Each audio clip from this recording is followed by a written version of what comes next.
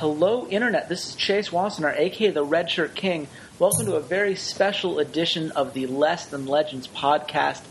I just finished wrapping up a recording for the Analyst Desk podcast, which if you didn't see me on there last week, you should totally go check it out. I was on this week with veteran EU, who you might know is the guy who coined the hashtag EUphoria phrase, and Edelweiss, a.k.a. Barry Lee, the guy who was once a translator for Korea. These were obviously some very high-profile guests. I did a lot of prep work. It was a very stressful day overall, trying to make sure that I could keep up with two great personalities in their own right. And so I decided it was time to add a very different feel. We're going a little goofy, and I can't think of anyone I would rather go goofy with than my good friend Skylar. Skylar, how you doing, man? I am doing great. Hello, everybody. It's me, Skylar. The guy who is the opposite of preparation, the opposite of an established personality. I am nothing to compete with in my own right. Fear me. Well, this is the thing, right? You know, one of the things I pride myself on with this Less Than Legends podcast, and you people at home who listen to this podcast, I assume that you agree because you're still listening to this kind of thing, is that we have a mix of different people on here. We have a mix of different types of casts and different kinds of feels for all these things. If you want my super serious, analytical point of view, you know that we've had episodes like this. You can listen to all the stuff that Walter Fedchuk and I have been doing on Unicoin with our Guest Alliance podcast. You can listen to some of the other podcasts I have coming out this week. This is going to be much more just two friends who love League of Legends, who just want to talk about the games we saw because it's really fun to talk about games that we saw with your friends. This is where it all started, man. This is where it started. This was, what was it? It was over 2 years ago now, because we did. It was like 5 years ago, wasn't it? Well, I'm talking podcasting. Yes, you were the one who got me into Season 1 World Championship. Right. But we didn't start recording things. Man. It was the Season 3 NA Spring Playoffs. And we were talking about, because I remember very clearly, because we were talking about Good Game University, my favorite team in the history of League of Legends. Too. And we were breaking down whether or not they could keep this miracle run going. That's how far back we go. That's like 3 years ago at this point, I think. Yeah, I mean, Season 3 spring, so 2.5. It's a crazy time. What a time to be alive. Look at how far we've gone. Now SKT is the best team in the world. Oh, wait, that was still true then. Okay, some things have changed. And let's start with that SKT team that has still managed to be the best team in the world right now. They had a series against AHQ in the quarterfinals.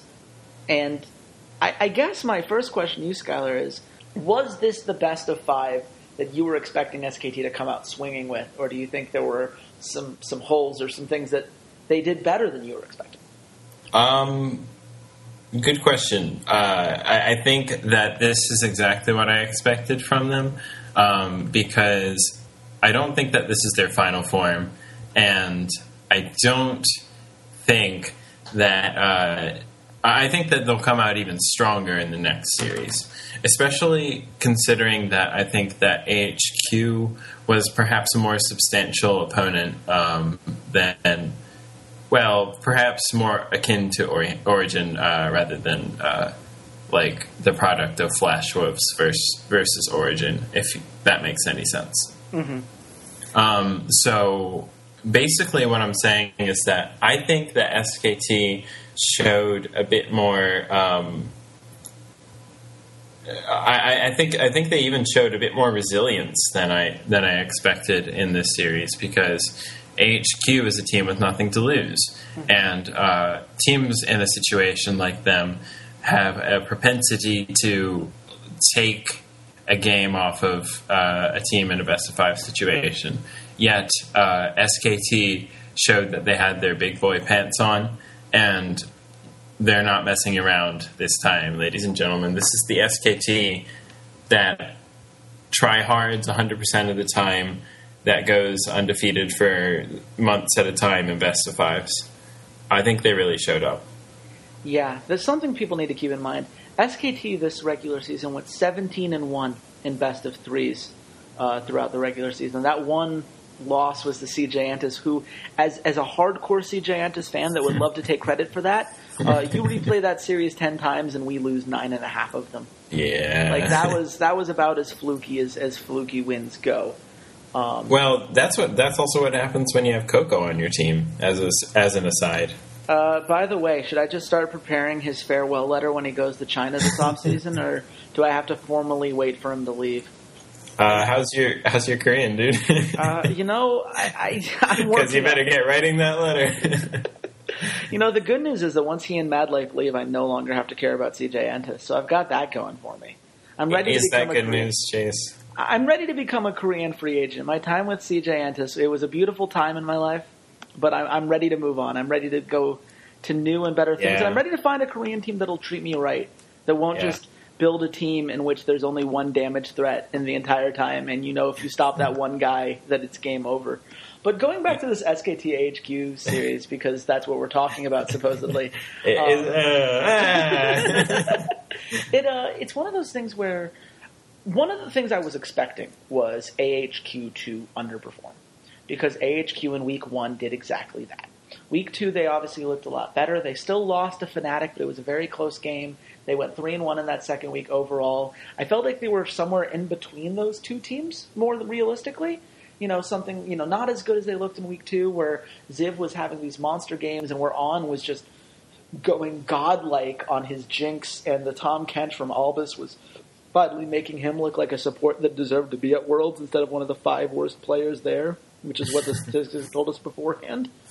But at the end of the day, it was a team that still performed to that level. I thought they looked just as good as they did in the second week of the group stage.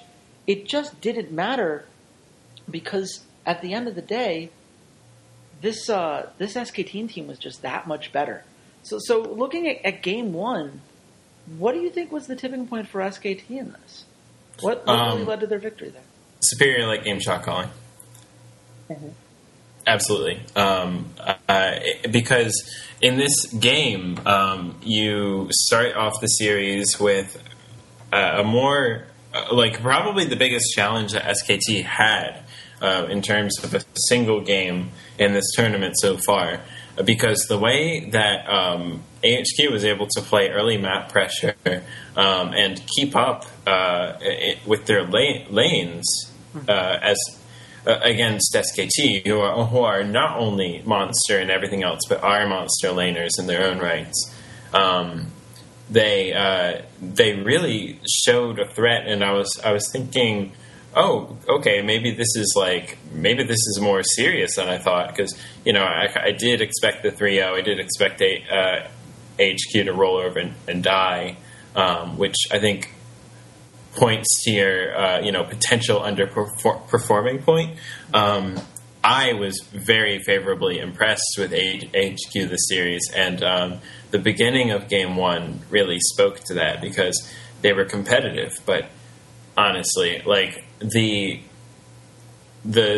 tight ship of SKT is not easily rocked by the stormy waters of AHQ. Damn, that was a little too poetic. All right. Basically, they're really good. Never too poetic, Skylar. Never too poetic. So they're really good. Impeccable late game shot calling on SKT. The speed with which they all react to the same call, which is the correct call, is absolutely astounding. And it was AHQ can't keep up. Scarcely a team in the world can keep up, though, so that's not too much of a discredit to AHQ. I think they performed great in this series, but beyond Game 1, I feel that what I mentioned before, the surprising flexibility of SKT, kind of showed through. You had Bang's absolutely terrifying Kalista let through. Kalista in the hands of this man, insane.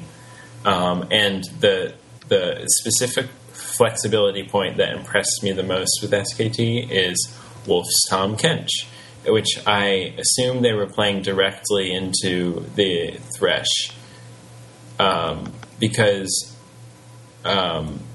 it seemed to be HQ's choice of power pick for their support, and SKT played it. They just played it directly into the Thresh once they had their feet under them in this series. They didn't have to do that.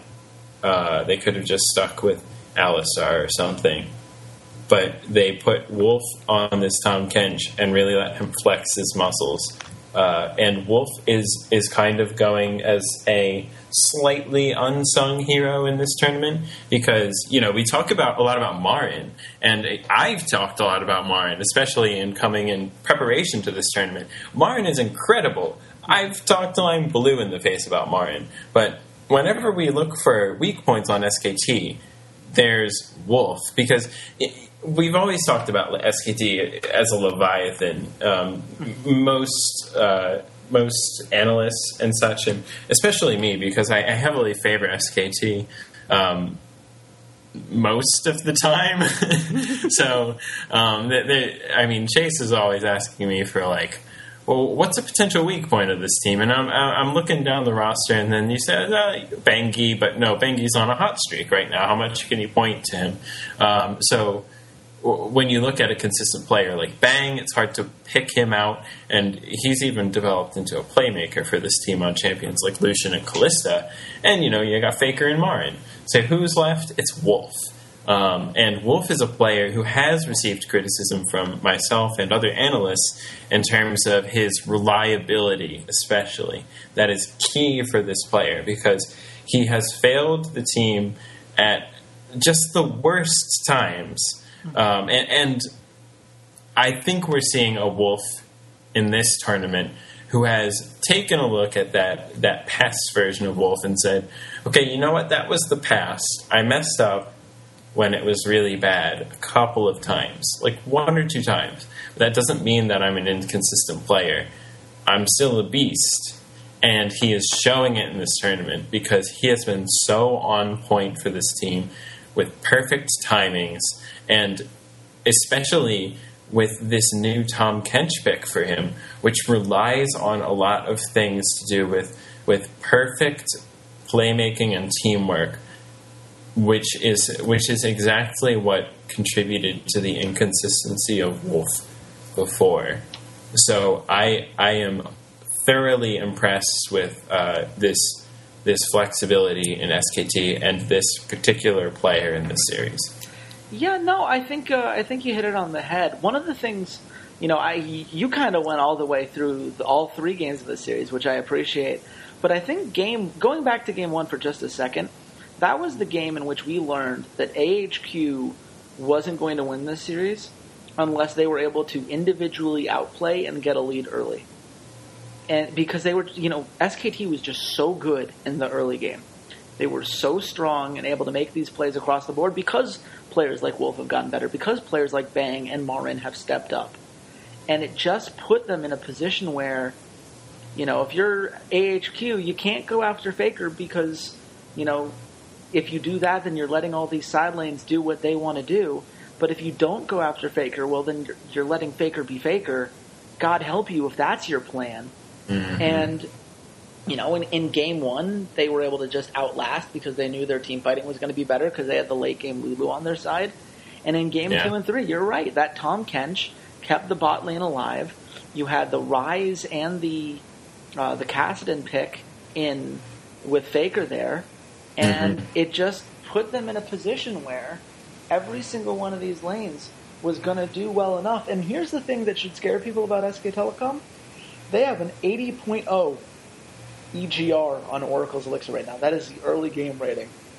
That is by far the highest in this tournament right now. The second closest is 72.5 for Fnatic. Then there's 65.7 for the Coup Tigers. And then it drops off pretty significantly from there. That no one is competing on the same level that SKT is right now in the early game. And their late game team fighting is just so strong right now. That's terrifying. Because if you can't beat them early and you can't beat them late, when are you going to beat them? Exactly. And on top of that, they have these star players who have qualities that you would kill for as a coach in any other team. And they're all stacked on this team. Marin, who is an extremely clutch player, and as the captain of this team, is decisive in both shot calling and his individual playmaking, which is perfect for this top lane meta. That is just critical, because in globals and making decisive plays around those, in 1v1s and being decisive about when to go in and when to go for the duel, etc. I mean, the way that Marin dances on Fiora, you saw it in the first game that SK Telecom played in this tournament. It was like the turning point for everybody. Had bated breath through that whole game when it seemed like they were off to a rocky start, and he just danced through the team fight. He is the clutch player, and Faker, you can't keep Faker down. It's impossible. Mm-hmm. And to the point where you just pile 5 people into mid and force Faker to never leave Fountain, which is arguably even not going to keep Faker down at that point. Well, what's been amazing about Faker is that he's been able to do all these Faker things while commanding less gold from his team than any other mid laner in this tournament. Exactly. I mean, that's the incredible thing, is that they're not feeding him resources. They're not forcing him to hard carry like they were in Season 4, which was their ultimate demise. They just asked him to do everything. At this point, Faker's saying, you guys take all the resources you want. I'm still Faker. I'm still going to be just as unstoppable without any of those things, and I dare the enemy team to beat us. Yeah. Now, the one game that I do want to talk about a little bit more with you is the third game in that series. Because that was a game that looked like it could have gone AHQ's way. Now, I'm inclined to say, just from the picks and bans and the fact that, SKT picked the Kassadin into the Fizz, which is a matchup that Westor is A, very comfortable with, and B, almost always goes in Westor's favor over his career. It makes me feel like this was Faker saying, I'm going to play your game and then beat you anyway. And he kind of paid for that. Do you think this is the kind of hubris that could punish them in a future series as these teams get better and better? Or do you think that there were other things going on than just a little bit of cockiness that exposed some things in them? No, I don't think that this is actually particularly meaningful, unfortunately, for the analysis type train.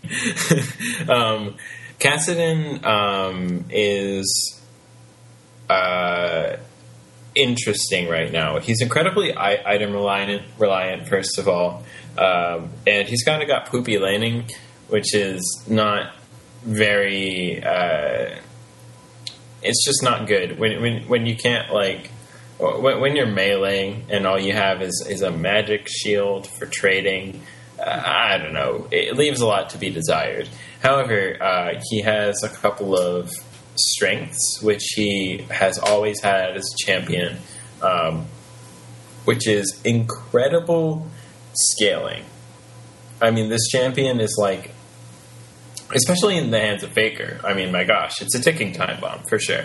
And on that kind of champion, it leads me to another strength, which is laning doesn't matter to a certain point. When you can place this champion in the mid lane in the hands of Faker, which he will get what he needs, even if he does die a couple times, it doesn't matter all that much. And they played around that game because they had an incredibly well scaling composition and protection for their carry threats with the Elise, who can nurture them through their power troughs, which the hyper scaling champions often will have, except Fiora, who is OP the whole time, and Tahm Kench, who is like a walking Zhonya's hourglass for vulnerable carries. I mean, I think it was a pretty well visualized game plan from SK Telecom, and I do think that it was a bit of overconfidence. but not in the sense that and not in the way that it will hurt them in the future.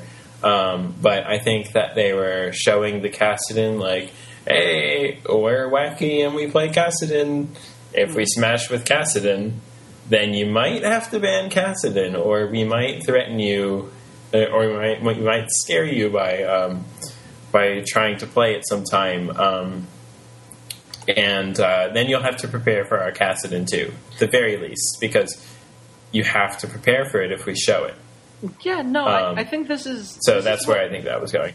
Yeah, this is what China Talk and all those people mean when they talk about sandbagging, right?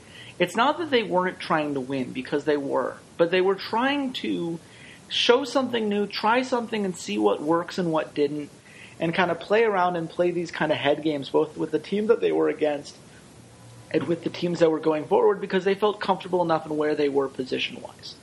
The further you go in this tournament, the less likely teams are to do that, just because there isn't a lot of time in between these series to really play around as much anymore. This was an attempt to get Origin to be scared of that Kassadin pick, because the Kassadin versus something like an Anivia would actually work out pretty well. Maybe the Kassadin was like, I'm coming for you, Xpeke. I mean, you better be ready, brother. It's very possible, and it's great for Westor that his career is going to end with a couple solo kills on the Faker. He's going to go out with having accomplished everything that I think Westor could have feasibly accomplished in his career. And there are going to be people who point to this and say, oh, well, if AHQ hadn't forced that Baron fight that they didn't need to force, then SKT maybe doesn't win this game.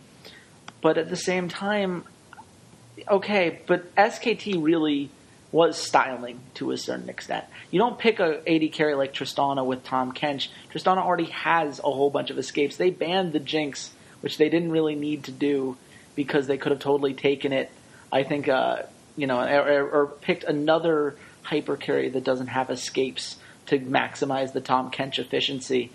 They picked Tristana, who's one of the safest laners with her own rocket jump and everything else. They were playing around. They could have maximized this composition in ways that they didn't. And that doesn't mean that they weren't trying to win, or that we shouldn't take anything away from the fact that this game was closer than it should have been. But it also doesn't cause me to concern, because I think that when they're playing Origin and when they're playing whoever they play in the finals, these are going to be maximized compositions that are optimally designed and don't have the kind of holes that they created for themselves with these kinds of picks. Yeah, and on the note of creating the holes for themselves, it would be another thing if we had seen shaky picks and bans throughout this tournament from SKT. But since we've seen pretty much impeccable picks and bans, it makes me pretty confident to say that this was a crafted plan by Coma, and that pulling something pretty shitty like Kassadin isn't going to happen in the semis or finals. Yeah. For the record, you're now saying impeccable picks and bans about a team that picked mid lane Olaf at one point in this tournament. I just want to make sure that you're aware of what you just said. Yes. I mean, like, there's impeccable picks and bans, and then there's Ragnarok picks and bans. Yeah. You know what I'm saying? I understand where you're coming from, my friend. But you're gonna ride Eternal on the highways of Valhalla with me. It was truly a beautiful time.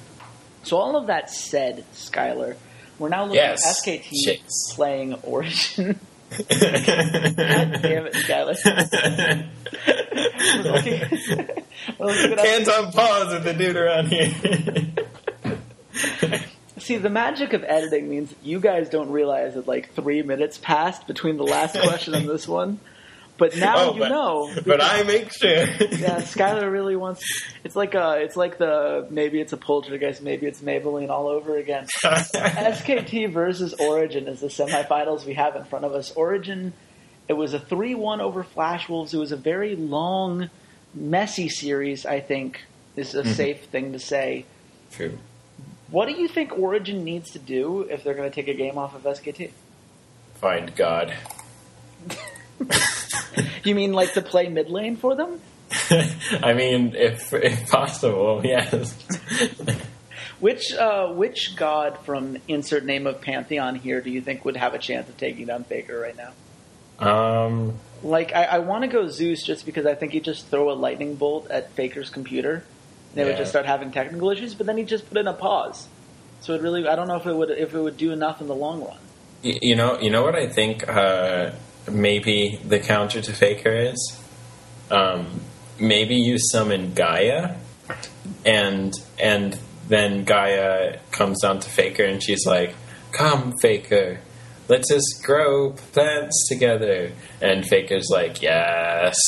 And he leaves League of Legends forever to water plants. So you're saying Faker has a secret life as an amateur gardener that's just waiting to be exposed? Yes. There was the thing where he has a plant, and it was really cute.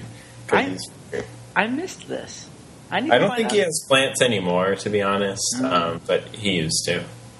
Well, I mean, he has plants, and that Piglet was supposed to be a plant on Team Liquid, but then Liquid didn't live up to their end of the bargain, so I guess it didn't really matter. God. Well played. I do my best. But yeah. Oh, and I have another god, actually. Okay, what god would you go for? Don't you think that Faker also likes to party? I think that Faker's parties involve the lamentations of the women of those he slays in combat. Is kind of the problem. Lamentations of the women? Yes, exactly. And he says it exactly like that, too. It's kind of weird how he has an Austrian accent whenever he speaks in English, but I appreciate that. Well, I was thinking that Dionysius might be able to help because he'll bring some women, he'll bring some wine, and I'll be like, "Come on my orgy barge, Faker." And Faker will be like, "What?" I love how you're drunk. And Dionysius is like, just get on the boat. I love how your drunken Greek god voice is like somewhere between Australia and like northern UK. Like not at all Greek. I mean, to be fair, the alcoholism rate in those two countries is probably higher than it is in Greece, but still. Dude, yeah, I mean, like, when you're down to party, you're down to party. I guess he's everyone's god. Is this our way of saying that we think that SKT wins the series 3-0? Yeah. Was I beating around the bush a little too much? I mean, understandably so. It's one of those things where, like, it gets really boring predicting the 3-0 for SKT. You know, everyone wants to be the guy who's like, no, this is going to be close. And if you listen to the recording of the Analyst Desk, I'm going to plug this a second time in this one podcast. You're going to hear Veteran make a case as to why he thinks Fnatic could be a team that makes that a particularly close series, which, honestly, I hope he's right. I disagree with some of his points, but I hope he's right just because it would be a lot more fun that way. Yeah. But right now, it's SKT doesn't lose a game until proven otherwise. Mm-hmm. I mean, it's been so long in these kind of best-of-5 formats that we've seen SKT really drop something. You'd have to go back to MSI, really, the last time they dropped a series that mattered and that wasn't an amazing fluke like that CJ Anta series was. And until that happens, sorry, SKT's going to win here. And I do. I mean, Origin winning one game would be incredible. Yeah. Truly. I mean, they came in from the Challenger Series, and SKT is one of the most successful and storied organizations in esports, period. And here's the thing, like, you really need to kind of take certain things in mind. If you're Origin, you made it to the semifinals in your first split as a team. Mm-hmm. Niels is one of the most promising rookies we've seen. He and Huni are the two most promising rookies we've seen in a long time. You have Soaz still showing that he is capable of performing at a high level. You have, Xpeke doing Xpeke things, still looking like a guy who, can have some strength here and can do what needs to get done. And I'm very, very excited to see how it all goes. This is a team that has a very promising future, and I think that I agree. It's absolutely, no matter what happens here, they have to be proud of how this all worked out. and it's really I'm by no means also saying that Origin is a bad team. No. I think they've overperformed to my expectations. I admittedly didn't think too much of them because I hadn't seen too much of them. I'm not an avid follower of the EULCS, but I have been heavily impressed by what I've seen in this World Championship. Yeah, it's heavily.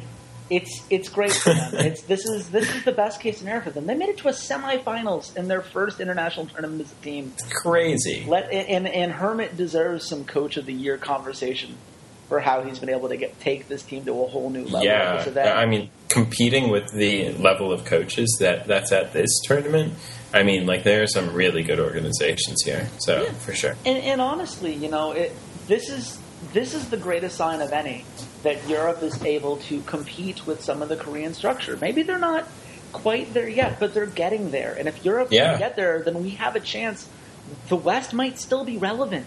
This might not go the way of StarCraft. The West.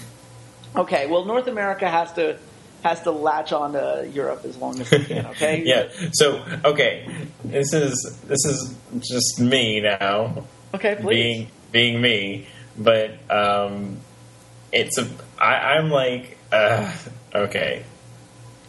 Yeah, is it rant time?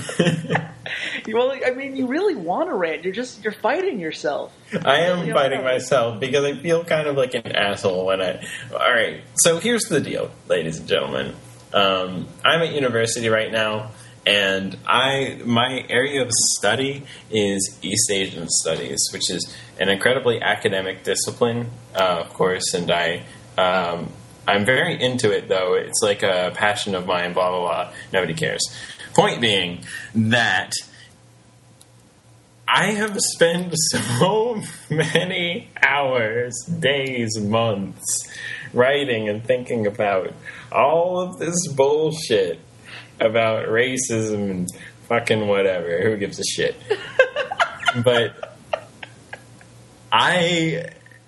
every fucking time I read some assholes on the internet saying the West, I'm like, fuck you. So yeah, that's it. That's pretty much it. You just don't like the West?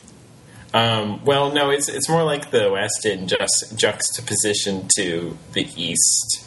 That kind of irks me because like it's like unnervingly spot on to a lot of Orientalist literature that that was used to justify demeaning Asian races in colonial and post-colonial times. No, that's fair. I will say that it is shorthand for the Western Hemisphere. And I think that that's why I said I feel like an asshole and then just launched into the rant because you're right. Like it's not I'm saying that people should stop that. It's just that it's like I work all day in the coal mines and then I come home and my boy's talking about coal. I guess that is what it's like. I never thought of it that way before, and I probably never will after. But I mean, I can't tell you you're wrong. So it's somebody somewhere knew what I meant by that, and I said that for that person. So I refuse to explain myself. If that person could tweet me at @RedShirtKing and help me get in on the joke, I'd really appreciate it. But no, I'll say this. I do think that there's something that Reddit in particular, because Reddit will say is more Euro and US centric than, and North America centric, I should say, than anything else. I wish that we could take satisfaction in other cultures doing well, and instead of, making all these games, like when the LMS knocked out North America, every single comment was about how North America screwed it over and unleashing all the memes against CLG and against Cloud9 and letting all this stuff go down. And it's like, which maybe, is great. well, which, I mean, it has its place, but like maybe we can give like 10 minutes to appreciate what Taiwan accomplished this tournament. Just maybe. Like, I understand that both these teams lost in the quarterfinals, but when was the last time they made it out of the bracket stage? Oh, right, season 2. Like, maybe we can just enjoy that for a moment. Or maybe instead of bashing all the people who had faith in China because how good China looked in the regular season, maybe they can understand that these people are not happy that they were wrong here, you know? There are a lot of things we found out now, but if you made your predictions just based off the stats, based off of actually seeing the games, if you have the time to watch all the games that all of these analysts I know did, because trust me, I was one of those analysts who watched every single game that mattered starting in August, literally hundreds of hours of film, I can tell you China was favored. China looked really good. And I understand that there are a lot of people who, you know, they're like, ha, China was wrong, look at all the analysts, whatever. But the hate that it comes up with, the anger and ferocity and the, oh, you're just mad because you were wrong. Like, no, look, these are the facts. Outcomes are independent from what we had before. That's why they're called predictions and not truth-telling from the future. That's just not, you know, it's one of the things that I do find frustrating. And I think that the West versus East divide, even if it doesn't carry the racist connotations that it maybe did back in the day, it does have this us versus them that I really hate. Like, at the end of the day, I just want that's it. I just want every team to be good. Like, I want every team to perform the best that they can because that's the most fun when we have really close games.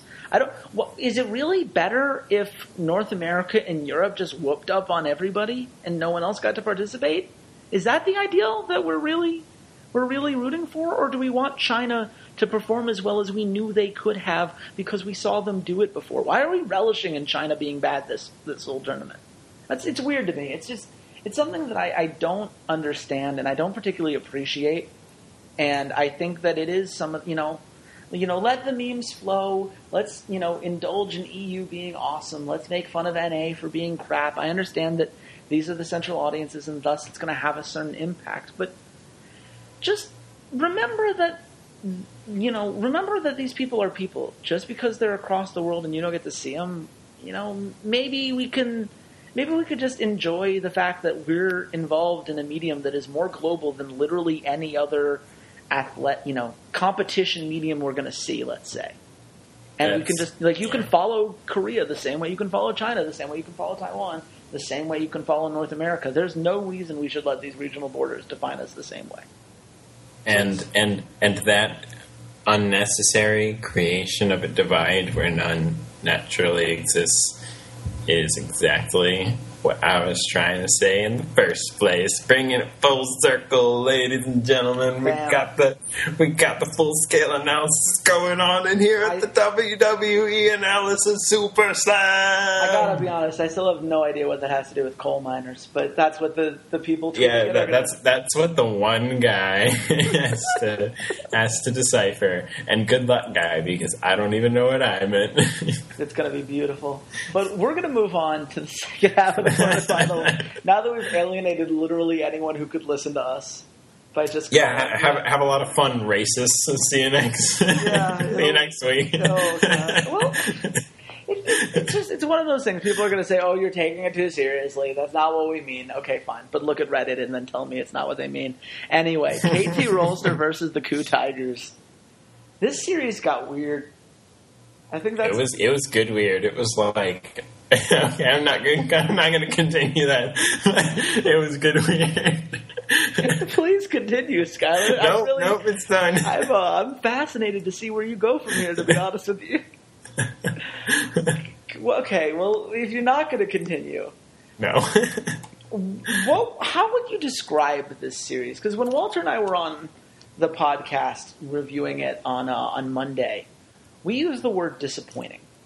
It was a series in which we felt KT underperformed extensively, and Coup didn't so much win as much as took advantage of these huge mistakes and did what needed to be done, which maybe is unfair to Coup.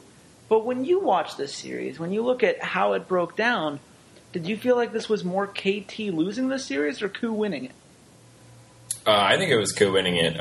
From what I've read and heard and discussed, I feel like I'm in the minority position here, but I very much felt that both of these teams played on a very high level, and the thing is that the Coup Tigers demonstrated their absolutely phenomenal in-series adaptation and their preparation, which has improved vastly, which is, I think, why we're seeing this vintage Coup Tigers, as one commentator put it, the one that just looks unstoppable at times, because you get them down and then they come back from whatever deficit you throw at them.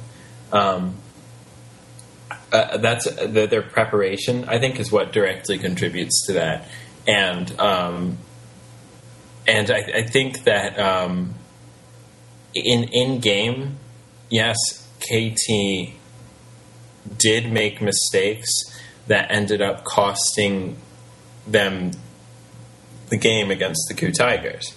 But the thing is that this is against any opponent, against the Coup Tigers in this form. I feel in a best of 5, this team has an incredible advantage because of how they play and how good their preparation is right now. And I think that also contributes to why the Flash Wolves beat them twice, because this Coup Tigers team actually thrives in an extended series. Mm-hmm. And I don't think that that incredible strength makes up for all of their deficits, like their propensity to let one or two lanes fall behind in the early game. I think that is very punishable by a strong early game team like SK Telecom or Fnatic. And I think that it does speak to their weaknesses that people have seen in this team when they talk about this Series B disappointing. But I also think that I give a lot of credit to the playmakers from the Coup Tigers to tease these mistakes out from their opponents with impeccable vision control, impeccable map pressure, and the ability to go full 180 in a series and turn bad picks into good ones, like Kuro's Vigar. That's a respect ban now. Like that's a targeted ban because he pulled his quite awful Vigar game 1 into like a completely new player in the next game, and that kind of mirrors what Coup Tigers did as a team in the series. Well, I got to be honest with you. When I look at the Vigar ban, I see less of Kuro stepping up to the plate and more of a KT team that felt baited and outsmarted that whole series. I mean, you're right. Nofe is an incredible coach, and he had this team prepared. They do best in best of 5s because they have all these different strategies, and they're better at making adjustments than most of the teams we've seen out there. That's why they're in the semifinals. But it's not. I don't think the Vigar got that much better. His event horizons were still off. What was weird to me is that you ban the Vigar so Kuro can take the Victor, which has been by far his best champion this whole split. Why do you do that? You let the Elise go through on every single one of Ku's victories. That was a huge part of Ku's strategy. And in Game 3, they literally baited you into taking the Lulu first pick so that you gave up the Elise.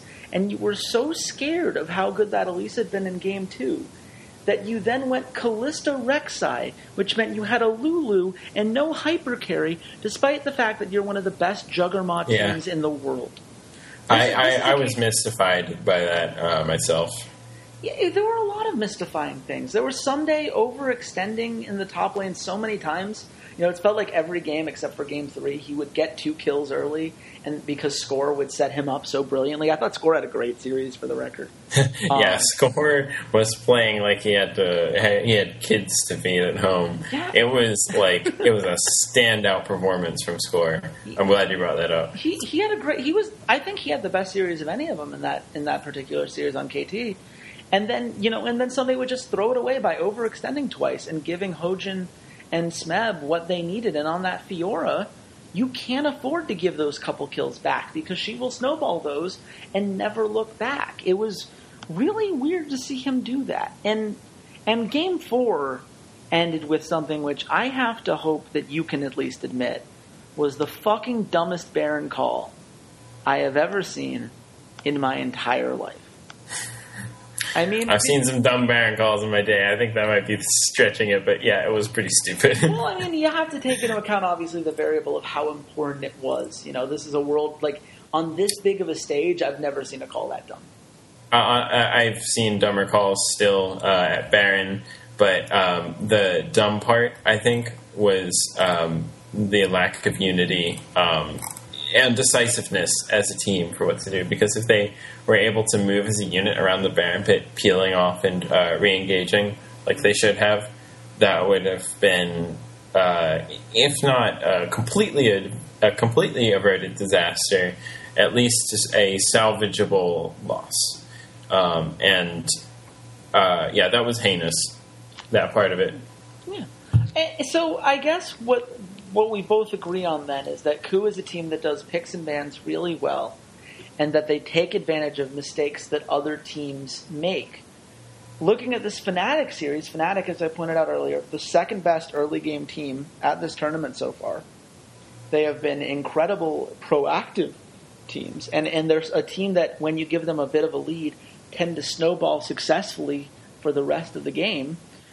Do you think that KOO can do enough to turn this kind of game around and put themselves in a position where they can be the more proactive team instead of constantly having to lay on the back foot, which hasn't worked well for Fnatic opponents so far? I favor Fnatic against the KOO Tigers for a couple of the reasons that you've said. And I think it's only slightly complicated by the fact that EDG did not show up at all to the quarterfinals.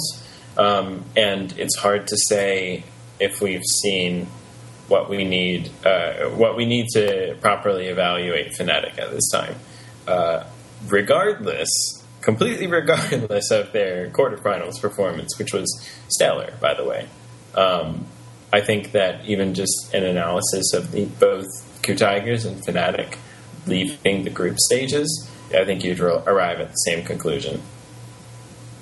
Yeah, no, I mean, it's given how KT played in that series, I agree with you. I think Fnatic would be favored against either of these teams now.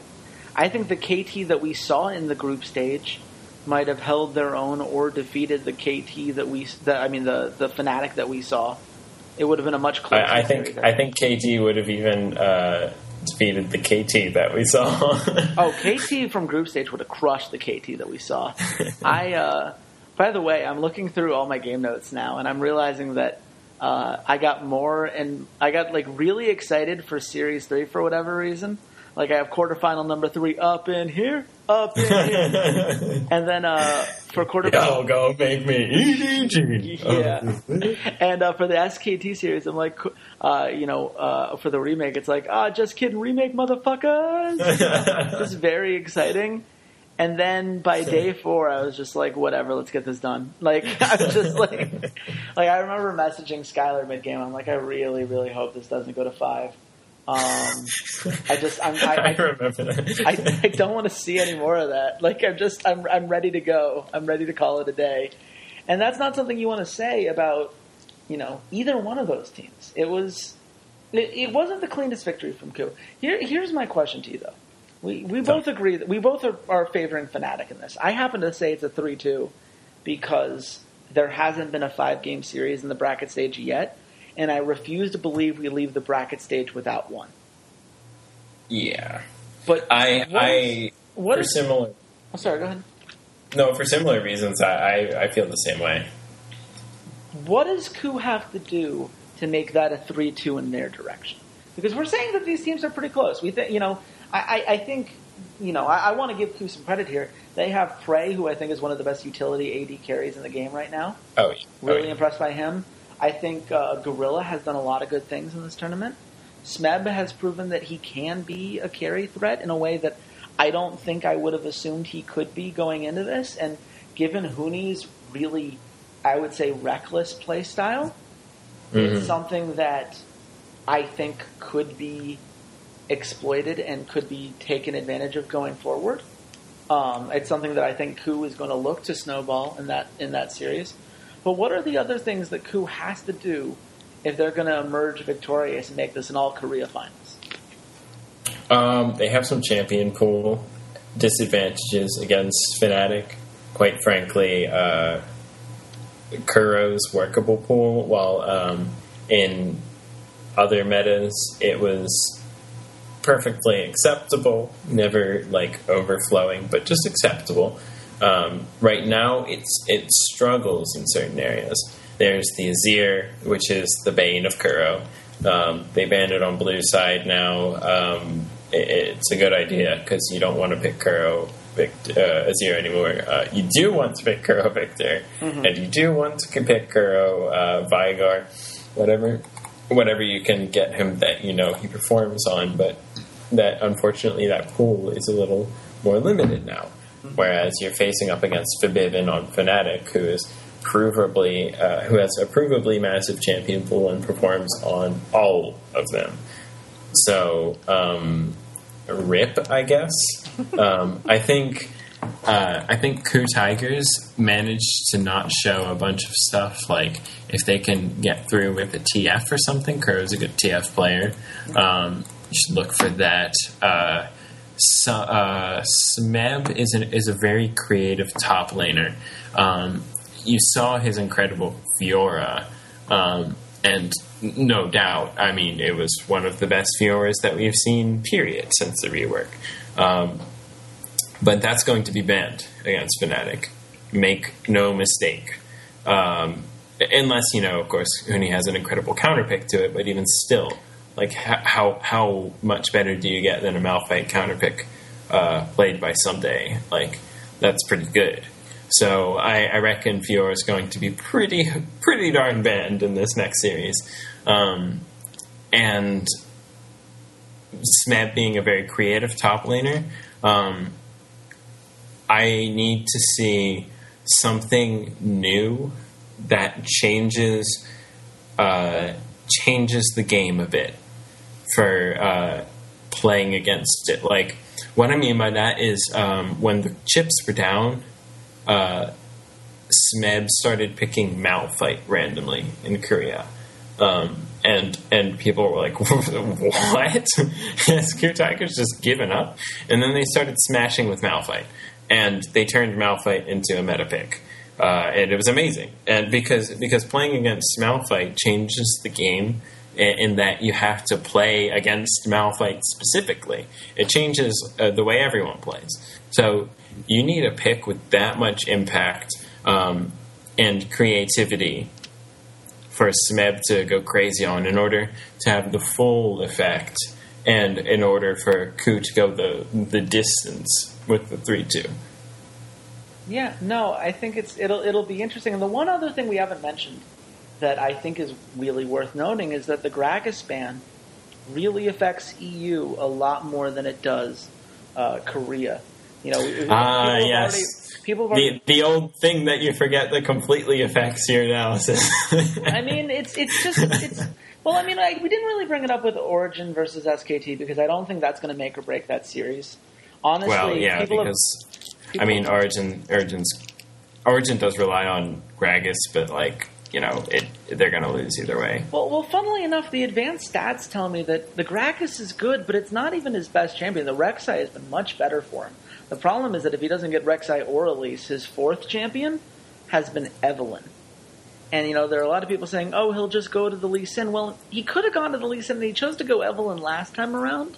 Confusing. It's been a very long time since we saw him actually competitively play Lee Sin. And I understand it hasn't necessarily been in the meta, but, I do think that it's matters. Playable now. I think he's got to pull it out. If they're saving it, now's the time, of course. And that's semifinals. But what's more worrying for me is Fnatic, because Reignover hasn't played as many games on Grux. but that's because he's had more games on Elise and Rek'Sai. So now you assume, this is Ku's. If you're Ku and you have Blue Side, you leave up, you ban the Elise, you leave up the Rek'Sai for yourself, and then you tell Reignover, go ahead, play your Olaf. Because guess what? Olaf, 4-10 in this World Championship right now, and one of those was a mid-lane Olaf win. I don't think that's, so take that out. It's 3 of 9, and all 3 of those were in the top lane. The jungle Olaf does not look good right now. It doesn't have the same split pushing threat that other picks do, that he really does when he's in the top lane. It doesn't have the same kind of utility that the team needs, and Reignover has relied on that heavily in both Europe and in this tournament. He had a game on it, and that was the game that they lost. It's really tough for me to imagine that if Ku is able to force Reignover onto that pick, that it doesn't give Hojin a significant advantage. Even if it means that Rek'Sai is banned as well, I would much rather have Hojin's Lee Sin over Reignover's Olaf at this point in the tournament, especially because of what that Lee Sin means as far as the Kennen pick, which I don't think is going to be a thing in this series. But I also said that last week, so who knows at this point. But it is something that matters, and it is something that can maybe tip those red side games for Fnatic in Ku's way, and there are going to be at least 2 of those. So then Fnatic, can they win all 3 games on blue? That's going to be the question. It's a very fascinating question to me. But we both say 3-2 for Fnatic then. Yeah, I think that's an optimistic assessment, but I'm going to throw my lot behind 3-2. Okay. Well, then I only have one more question for you, my friend. Yeah. And it's going to take me a second to get there. But I only have a specific amount of seconds that I've budgeted for this podcast, Chase. Okay. And you're using them up. That's fair. Well, it's going to be worth it. I want you to tell me. We're going to play our favorite game that we haven't played in forever. Oh, boy. Name the players on this really old team that no one remembers. I'm ready. I'm so ready. Tell me.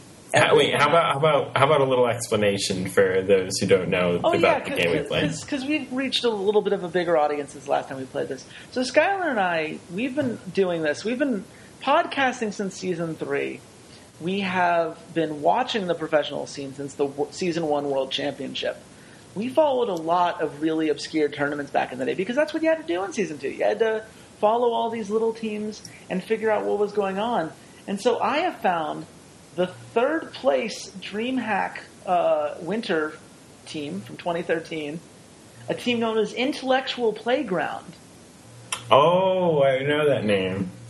And I want you to tell me 5, let's say 6 players, one of which isn't blue. Like usually we only play that you have to guess the blue link players. Yeah. But I want you to name the blue link players and their top laner who isn't given a blue link, but he was one of their starters. So I feel like you should have to guess it. Okay, Intellectual Playground. Yes. I will give you this hint because hints are always nice. 2 of these players would eventually leave to the Fox Sound. One of them would leave for SK Gaming Prime. 2 of the players were at Worlds this year. Interesting. So, how many of these can you name?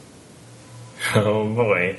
Okay, so they're a European team. Yes. That's what I thought. So that's good. We're starting off on the right foot. Yeah, you're in the right region of the world. SK Prime.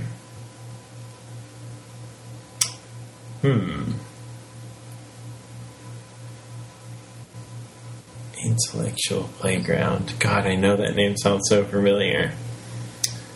I can give you another hint. One of them is a substitute for Denial Esports EU right now. That doesn't help. And one of them was previously on the Copenhagen Wolves before this team, which was surprising to me because I didn't realize the Copenhagen Wolves had a team in August of 2012. Yeah, true. I mean, Copenhagen Wolves have been around for a while, though, so... Apparently. I didn't realize they were around that long in league. But can you guess any of these players? Oh, man. I'll give you one final hint. Denmark. Denmark? All of them are Danish. All of them are Danish. Oh, okay. That makes things a lot easier. Yes. Was Bjergsen on this team ever? Bjergsen was not on this team. Okay. Strike one. Though a teammate was on this team. Santorin was on this team. Aha. Okay. Got one. Got him. One Dane down. The mid laner for ex-Nilo was on this team.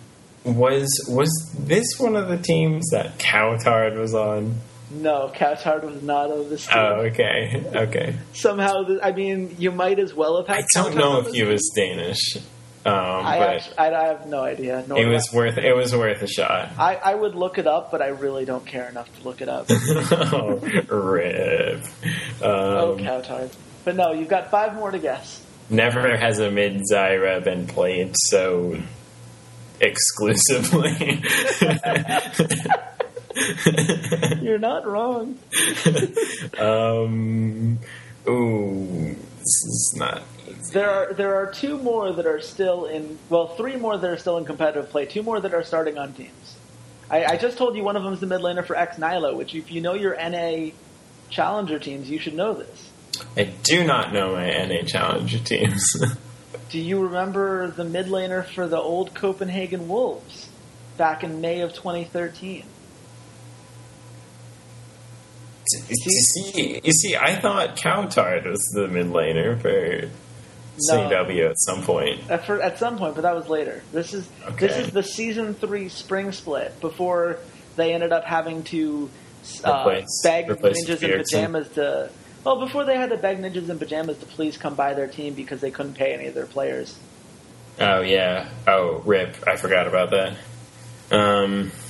I will say that he was involved in the same scandal that had had a Yellow Star, Coutard, Jim Bones, Nono, and Virtual all banned 14 days for elo boosting. Yeah. Do you remember the last guy involved? I'm giving you as many hints as I can on this guy. I know, I'm sorry. People at home are screaming so hard at you right now. I know, stop, I can hear you. Can you? That's really impressive, actually. Yeah, it's actually very scary. Please stop. Damn. I'll give you 3 more guesses, and you don't have to guess him. There's still 5 other guys I want you to guess. Okay. But just start throwing out Danish players. There's one more Danish player who's at Worlds who you haven't guessed yet. I mean, Froggen? Froggen was not at Worlds this year. I hate to break it to you. Yeah, I know. Rest in pepperonis, Froggen. Rest in pepperonis, Froggen. Other Danish player at Worlds. I'll say that from here he went to SK Gaming Prime before he was eventually signed by the team he's on now. Wow. Why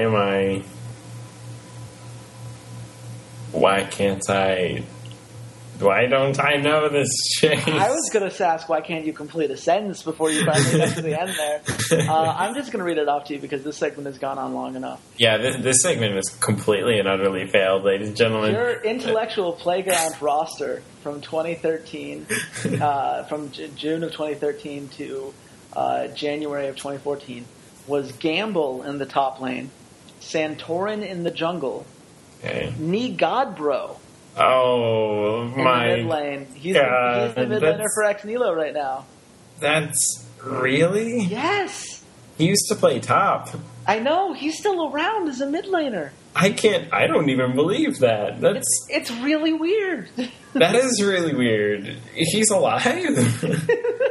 Alive and well, and getting paid by a team to play League of Legends still. Wow. Living the life. AD carry was Niels. Really? Yes. Old school Niels. And the support, this is a name that I guarantee you have not heard in a long time, though he is on Denial Esports now. Wendelbo. What? Right? He's playing? Yeah, he's the substitute for Denial Esports. You. Are you kidding me? No. I'm looking this up. I swear to God. He, Gripex, and Sartorius are the subs for Wicked's roster right now. Wow. Okay. Wow, I just got totally steamrollered by that round. Also, by the way, the last one was XL Winner, who I don't know why his link is blue, but apparently he played for the Wolves for a bit, and then they made it to the actual scene, and then he left and did this this intellectual playground thing for a bit, and then never played again. But he has a blue link, so good for XL Winner there. He truly was the extra large winner. I'd rate his winner T-shirt size like at best like a small medium. I didn't realize you could do a small medium. Yeah, like you know how some brands run big and some brands run small. I do. I guess you're not wrong. Should we just wrap up the podcast while we're behind? Like, I think anyone who listened to the last 10 minutes deserves a trophy. Should send out some awards. Shout out. Shout out to any of you who are still around. Shout out and sorry. Look, you know what? But some people now they get to say these things. They're like, wait a second, so you're telling me Santorin, Me God Bro, and Niels are on a team together and never accomplished anything? That's some education that I just got right now, and that I hope you at home, ladies and gentlemen, I hope you appreciated that too. And look forward to me not being shamed and Chase potentially being shamed when I do the Korea version of this for him. Oh, you want to do a Korean version of this? I guarantee you the answer is I don't know shit about shit. That is the end and beginning of that segment. We got to wrap this up because I think we've done this for an hour and 10 minutes now, and that's about enough for one pod.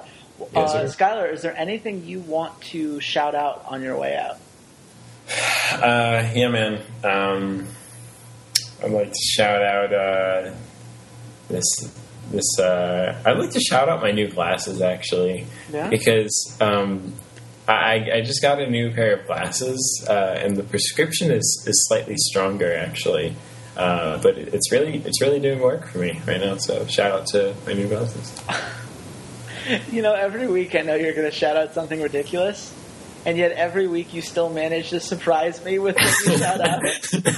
Like at some point you'd expect me to adjust and be like, oh, he's going to do something silly, but it's like, nope, I'm still surprised every week. I'm glad I can keep it fresh. Also, speaking of keeping it fresh, I'd like to give a shout out also. I know. Second 2 shout outs. Out? Wow. Yes, I'm going crazy right now, ladies and gentlemen. I'd like to give a shout out to 2 Chainz, giving a shout out to his wrist and stove in the song Fork, which is about him making crack cocaine. I'm not sure if that's the kind of thing we should be promoting on this podcast, but sure, shout out to him. He straight up goes, my wrist deserves a shout out.